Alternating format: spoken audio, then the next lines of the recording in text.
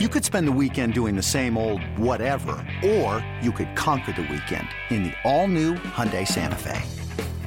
Visit HyundaiUSA.com for more details. Hyundai, there's joy in every journey. And the Orioles have won the game! They did it! They did it! They did it! And they're going crazy! They're jumping on each other! One of the most unbelievable finishes you will ever see.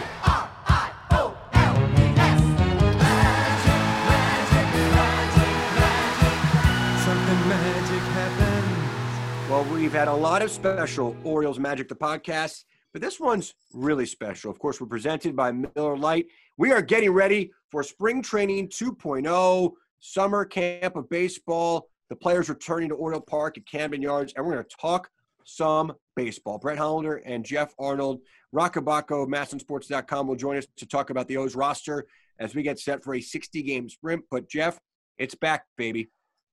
Oh, it's back, baby. I'm excited for it. We finally have some roster construction stuff to talk about. Roch also promised, because everyone's going to be wearing masks, that he will be wearing muscle shirts every once in a while so that we can recognize him in the press box. But, yeah, it's going to be a really strange year with different tiers, all kinds of rules in place, temperature checks, not being able to bring your own food, 44-man roster to start things off. You can go up to 60. Orioles trying to figure out how it's all going to look. Players reporting, COVID injured list. I mean, the list goes on and on of how 2020 is going to be different than any other baseball season ever. I mean, so different, it's not even funny. Different every way from the inside out. The one thing that will be normal is it will be playing. And that is something that has withstood the test of time. It's something that, personally I think is very important. For a lot of reasons. But to me, that is the normalcy, that baseball will play through, it will play on as it has through every other disaster in recent history in America.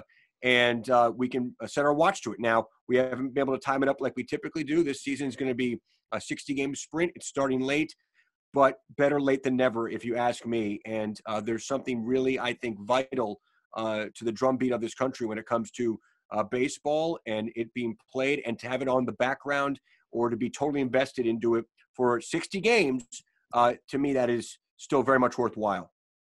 We're kind of going to the unknown, Brett, but I agree with you. I think Major League Baseball and all the different teams have done everything they can to ensure the safety of the players, the staffs, especially like older, groups like managers who might be in their 60s, coaches, and all kinds of people that are going to be going to the games like you and me.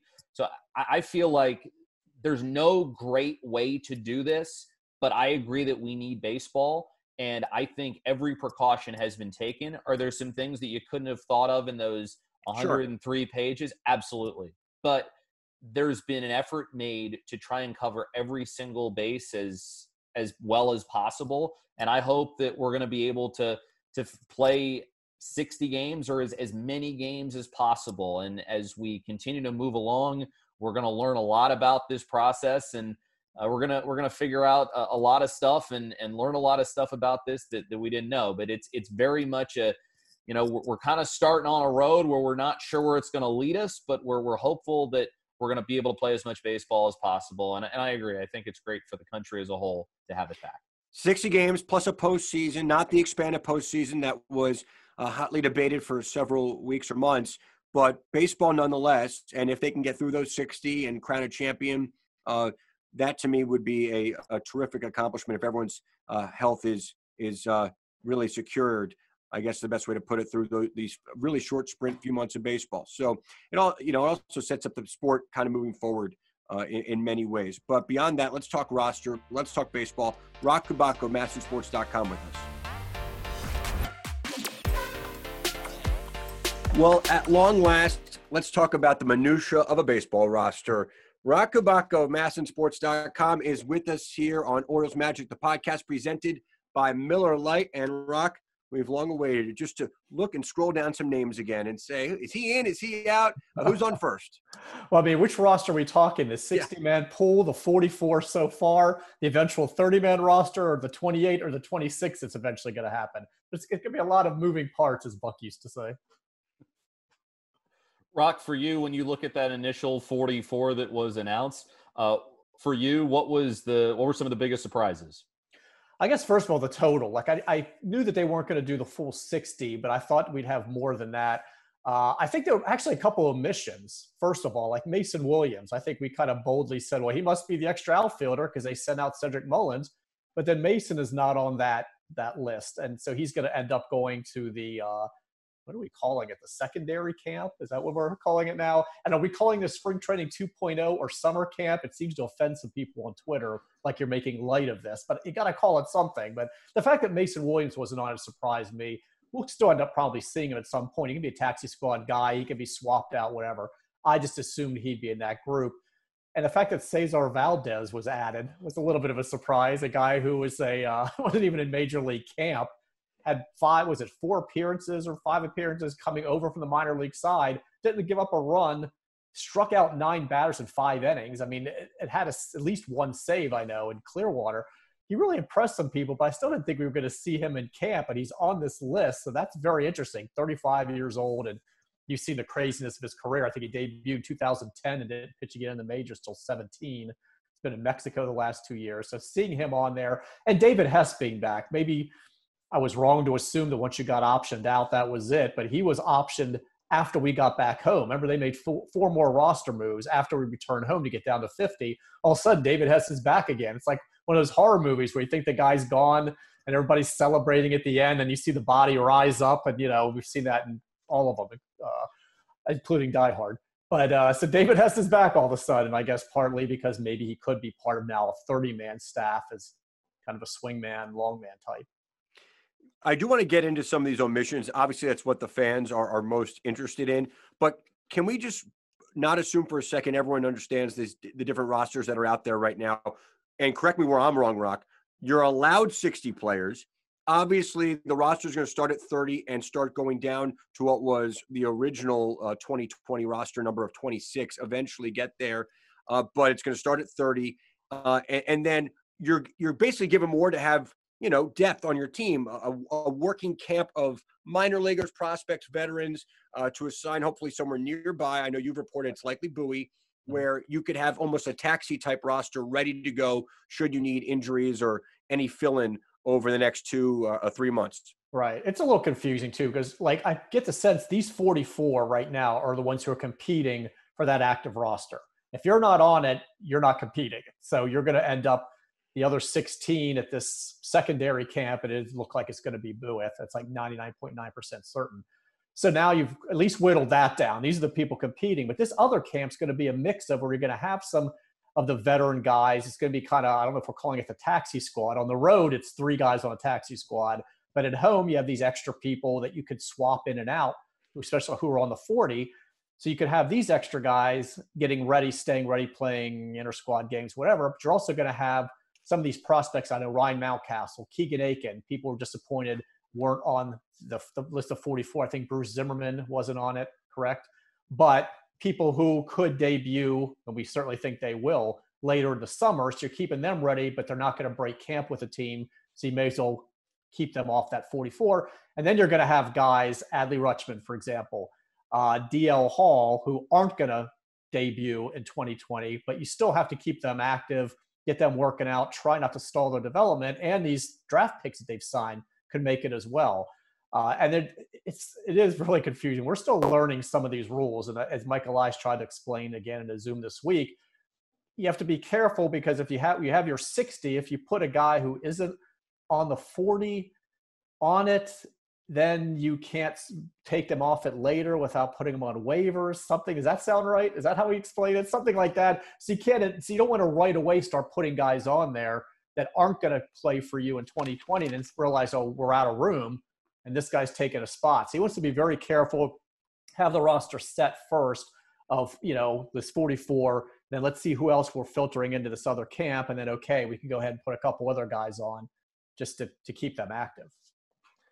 Why not include Mountcastle, Aiken, Kramer, Zimmerman on this initial pool and have them on your opening day roster? Because for a couple of them, you probably figured, right now we're recording this, it's July 2nd. By the time we get started, they all probably would have made major league debuts anyway, or some would probably have been there to stay.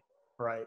But, again, maybe they don't want them. They never planned on them breaking camp with the team. So maybe they're looking at it that way, have them debut later. Do you think maybe service clock comes into play on this, perhaps? So you want part to of it, that a little bit more.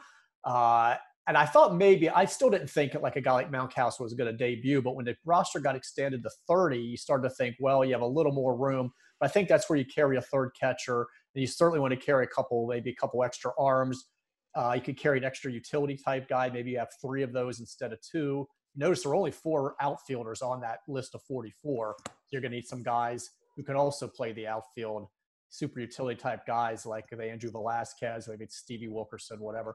Maybe Richie Martin, who we had ticketed for AAA playing shortstop every day, now ends up on the opening day roster as an extra infielder, because you can't have him playing every day now without a minor league season. Like, this is why it's kind of been a work in progress. And a lot of that work we did in February, March in Sarasota with all the speculation on rosters and everything else kind of went through the shredder, because so much has changed now. These camp competitions and what we were projecting, a lot of it is different now. The thing about Mountcastle, and again, here's someone who could have debuted anywhere between May and August of this year in a normal situation. Obviously, very little offensively to prove in the International League. But without Trey Mancini this year, one thing that was kind of logical is you have Chris Davis, you have Trey Mancini, you kind of have a DH first base outfield logjam, but you're down your most powerful and best player in that group. And to me, that theoretically would have created an avenue for Mountcastle very easily to start the season on the team in this situation. All right. Of course, you have Hernando Nunez, who's your primary designated hitter at this point, and he's a guy at 31 home runs and broke in 90 runs. So I would think you've got to pencil him in mostly there. He's not going to be your starting first baseman or third baseman, and he's going to get work at both corners, but obviously his best tool is the bat. So he's your DH. And then even without Mancini, you're going to probably end up – now all of a sudden DJ Stewart, who was supposed to be on the injured list, has a shot now to break camp with the team and maybe even be the starting right fielder.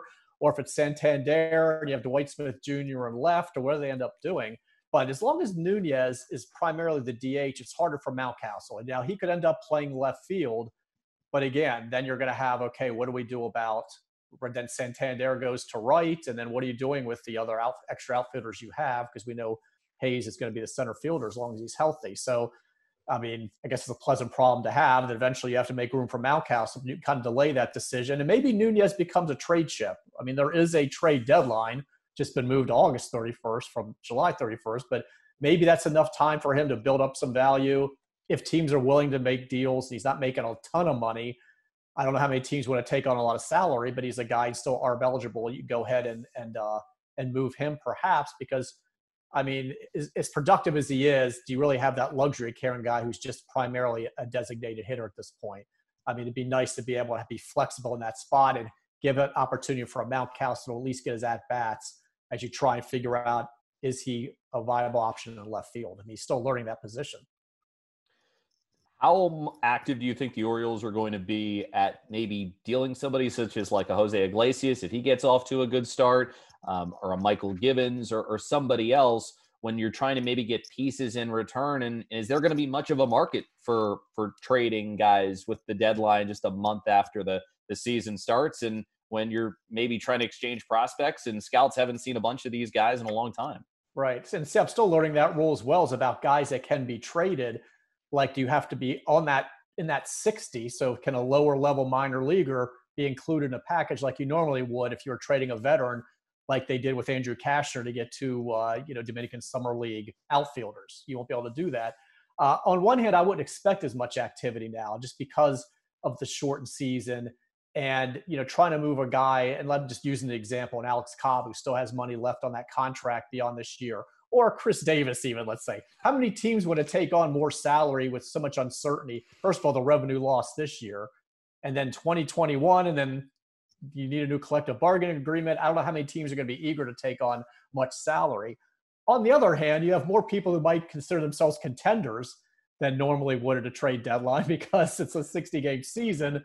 So anybody who gets off to has a hot month probably thinks they have a chance to sneak into the playoffs now. So maybe that might prompt somebody to say, hey, let's just go for it now in this kind of crazy season. This might be our only opportunity for a while to make the playoffs. So maybe it works that way. I just don't think it's going to be the usual activity because you're right. I mean, Iglesias was a guy, he has an option for next year, $3 million with a $500,000 buyout. But he's a guy that the Orioles looked at as, hey, he could be a trade chip for us, or because they're still building prospects, middle infielders. It's been kind of a slow process. It's nice to have him in team control if we want for next year. But he's a trade chip, and Nunez could be one.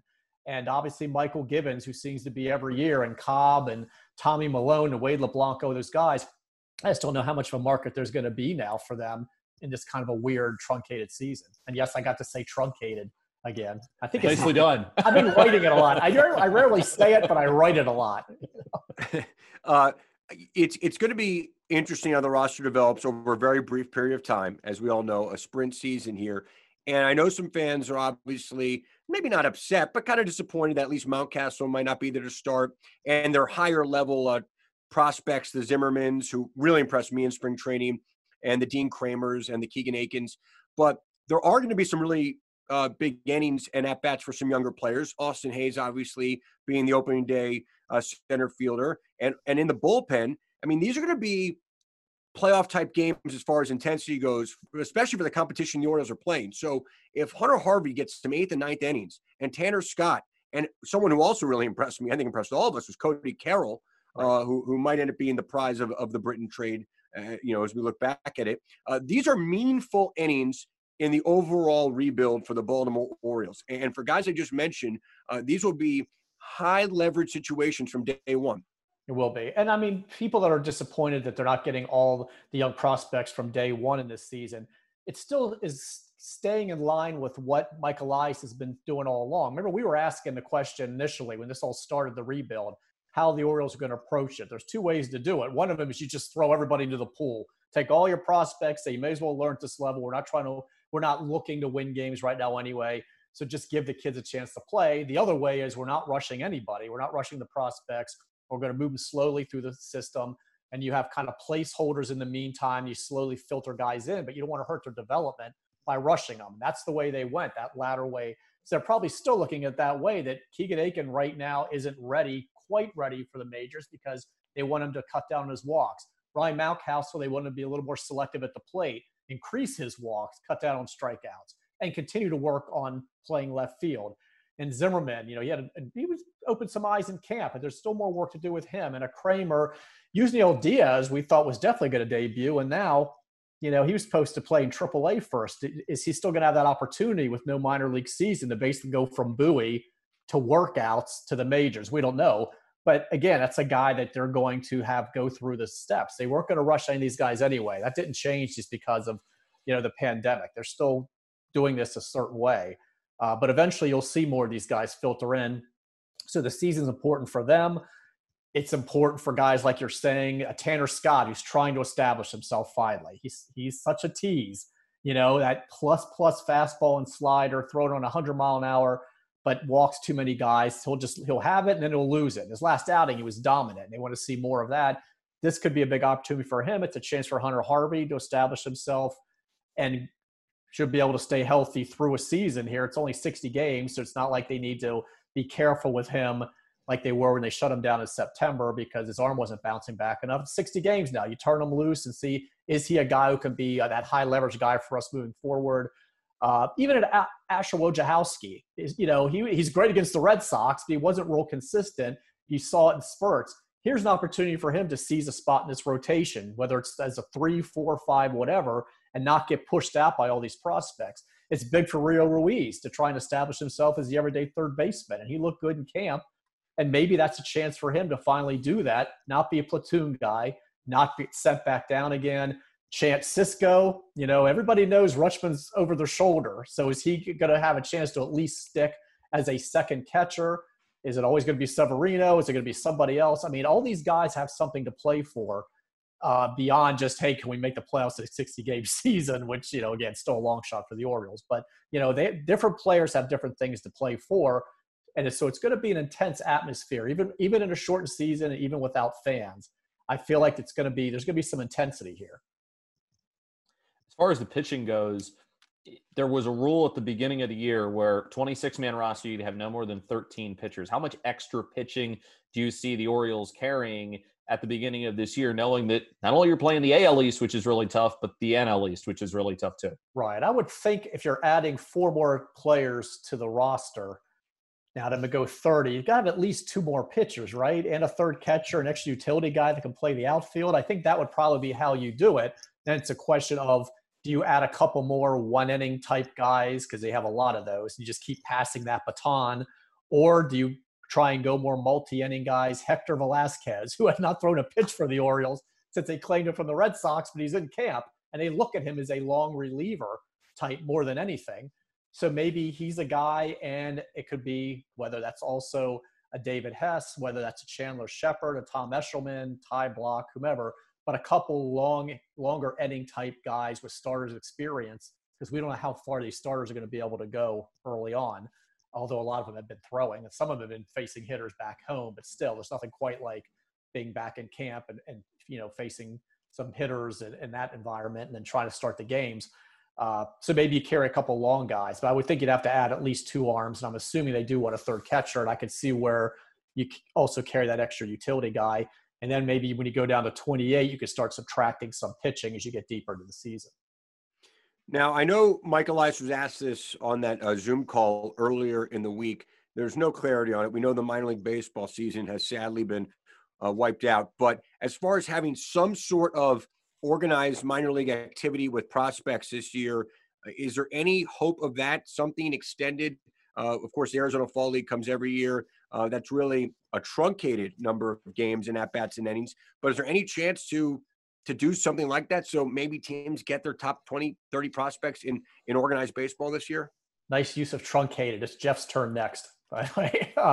Don't worry, I got it written down. I'll get to it. Good. I don't know if this is going to be a drinking game or we're just going to try and take turns saying it. But, yeah, they're going to have to find ways to get these guys active. And you can play a lot of inter-squad games in the secondary camp. But I don't know. Is there going to be an Arizona Fall League? Is it safe to go to Arizona? I don't even know what the world holds for us in October, November, or whatever. So I'm not sure if they're going to be able to do that or not. Ideally, yes. I thought I heard something about there's a possibility that you could expand the rosters there and send a bunch of guys to play. Otherwise, you're going to have to get creative. And then part of it's going to be inter-squad type games that they can set up just to have guys getting their innings. You have to have pitchers build up anyway in case you want to add them to the roster, and hitters getting their at-bats. And not just to help out the team possibly later, but as we were saying, just to keep the development process going. There's going to be an awful lot of instruction, but there's no substitute for actually playing games. And it is unfortunate that, some draft picks that they've signed can't immediately go, Kjerstad should be in either Gulf Coast or Aberdeen is coming out of college. He's not going to be able to do that. So, you set up games for him and you hit in the cage a lot. It's still not the same thing, but we're going to have to look at it that, 2020 is kind of a lost cause here for these guys, but you try and do as much as you can to soften the blow to keep them active. But yeah, the Arizona Fall League would be ideal. I just don't know if we're going to feel safe enough to send guys into Arizona by then, the way things are going right now. Besides Kjerstad, do you think we see any of the other draft picks from this year, maybe in the alternate camp at some point? Because Mike Elias and a number of other publications spoke pretty highly about how the Orioles drafted this year. Yeah. I mean, I'm sure they would like to do that as opposed to just have these guys stay home and, work out at home. But, you only have room right at this point. You're at the 16 that are going to be assigned there with these 44. And then when guys start peeling off that roster, there's only so much room to put guys on there. So I think that's why they're holding off as well, because once they're on there by that 60. So, they may have to go ahead and just do something different for them off to the side than putting them in that group. But it really would be a shame to not have these guys being able to really stay active. They are doing an awful lot of stuff electronically, video-wise, instruction that they've been doing all during this shutdown, which is helpful. But again, there's no substitute for really being out there and playing, and they're going to have to figure something out. I just don't know if there's going to be room for everybody on that roster. Last one for me, Rock. The Zoom call yesterday with Heston Kjerstad. To me, what was your takeaway? We've both seen and done a lot of these, not so much the Zoom press conference, but these first round picks, he being the second overall. He really struck me as a very quiet and humble guy in that presser yesterday. Yeah, he is. And, he said like his parents already told him, like, don't buy us anything. Like, you earn that, it's your money. And he's like, yeah, but after everything they've done for me, like, he wants to do something for them, which I thought was really nice. And at this point, he said he's not looking to buy anything. He just wants to save his money. And I'm thinking, that's a smart kid, because, it's very easy to say, like, it's got a $5.2 million signing bonus for all the things I could buy. But, you need to put that money away, because, it could go fast, and it's not like you're going to otherwise be getting rich playing minor league baseball. So if you have a chance to have that kind of a bonus, you save your money. But yeah, he's a humble kid. And I mean, I'm just anxious to see him play, because I think the first thought everybody had when he was selected, besides the fact that, his name wasn't Austin Martin, and we didn't know how to pronounce it, was when this was an underslot deal. And then you started hearing about, did they go cheap or whatever? Well, they didn't. I mean, they were able to go far over slot on the two prep kids later, and an exact slot for two other players, college players. I think they've actually worked the system very well, but they really did truly like this guy a lot. I mean, Mike Elias said he's the best left-handed hitter in the country. So it'd be easy to kind of roll your eyes at first and say, a guy that was projected anywhere from 10 to 13 on some draft boards, but the Orioles obviously had him much higher than that, and they see him playing right field and taking aim at that warehouse to the left side of the plate for a lot of years. They really do like him a lot, and they think he's going to move quickly. But it would be nice to actually be able to see him play, because how many of us actually sat around watching, Arkansas baseball? I will raise my hand and say I never did. I'm guilty of having no clue about this guy until I started researching the draft. And I guess the last one for me, Rock, would be, as you look at this truncated season, there we go, get the ding in there. Check. How confident do you think that it's going to come down to, like, you're going to have injuries for your players, and those are going to be things that you sustain on the field just because it's a short ramp up time. Guys haven't been in active games, high leverage situations for a while, but the COVID issue and teams being able to effectively police themselves and veteran players being able to effectively let the younger players know, you all have to be careful. We have to take this very seriously, because we don't want guys popping up on the COVID injured list. So how effective do you think some of the Orioles veterans are going to be at setting the standard, and guys being able to follow that standard of not doing anything, for lack of a better way, putting it dumb, outside of Camden Yards once the games are over? Yeah, it's not a veteran heavy clubhouse, but they do have some influence there. They don't have Andrew Kashner, who would have scared the crap out of everybody, and maybe they all would have hid in their hotel rooms, but they've got enough guys. And even with Trey not being around, you do have a Chris Davis, you have a Richard Blyer, who we count these guys as, Richard Blyer as being a veteran now in this club, and Alex Cobb, and even LeBlanc and Malone, and guys that have been around. I think there are plenty that could go ahead and remind them, not to mention everybody else who's going to be in their ear, about being careful, because you can be careful at the ballpark. Guys are going to show up later. They're not going to stay nearly as long after games. They are allowed to shower, but basically it's like last out, get out, pretty much.